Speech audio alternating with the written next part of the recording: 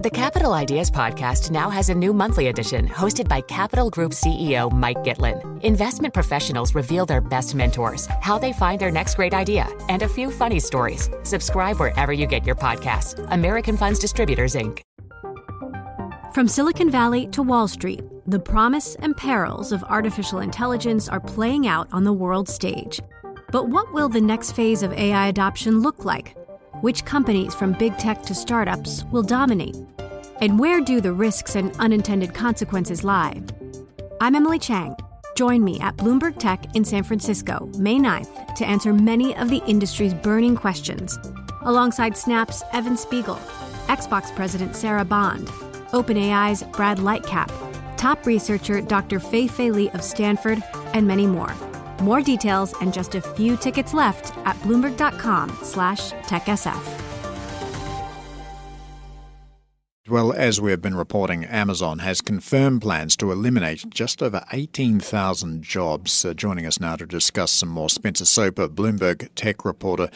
Spencer, 18,000 more than what we heard about just a few months ago. But put it in perspective for us. Amazon is a huge company. Which divisions are going to be affected here? Yes, so they've got, as of September 30, they have more than 1.5 million globally. So this is like a little more than 1% of their overall workforce. Granted, most of that workforce are, warehouse workers who move inventory around. Their corporate ranks are more about 350,000, and this 18,000 is going to come out of the corporate workers.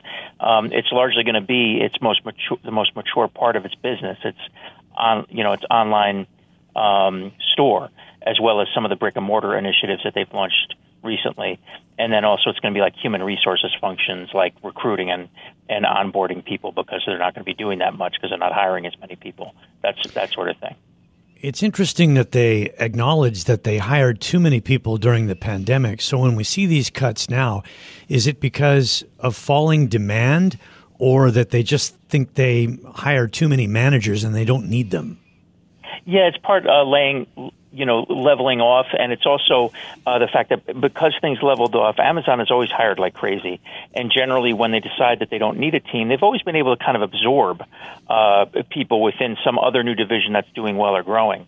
And so that's not the case now. So the rare thing here is that they had to resort to a layoff, whereas usually Amazon can just kind of reassign people that are on something that's shutting down or that is pruning to some other function, and they just don't have enough spaces for all of these extra people right now.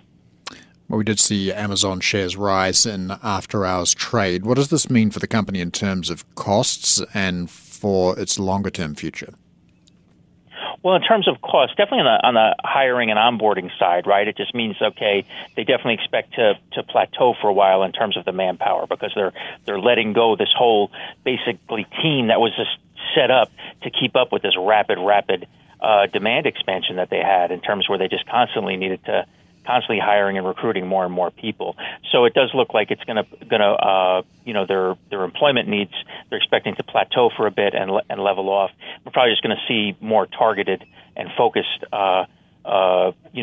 investment and expansion from Amazon going forward, as opposed to really, historically it's just been this race to meet capacity. Spencer, in 30 seconds or so, is this the main way to cut costs with people, or are there other ways that Amazon is doing so as well? They've had a couple other things that they're doing. They've backed off some warehouse expansions.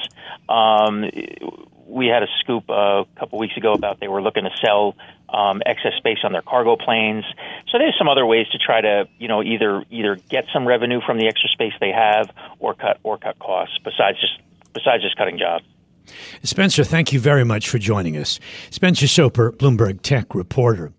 The countdown has begun. This May, 1,000 global leaders will gather in Doha for the Qatar Economic Forum powered by Bloomberg, held in conjunction with our official partners, the Qatar Ministry of Commerce and Industry and Media City Qatar, and premier sponsor QNB. Join heads of state, influential ministers, and leading CEOs to make new connections and gain unique insights. Learn more at QatarEconomicForum.com.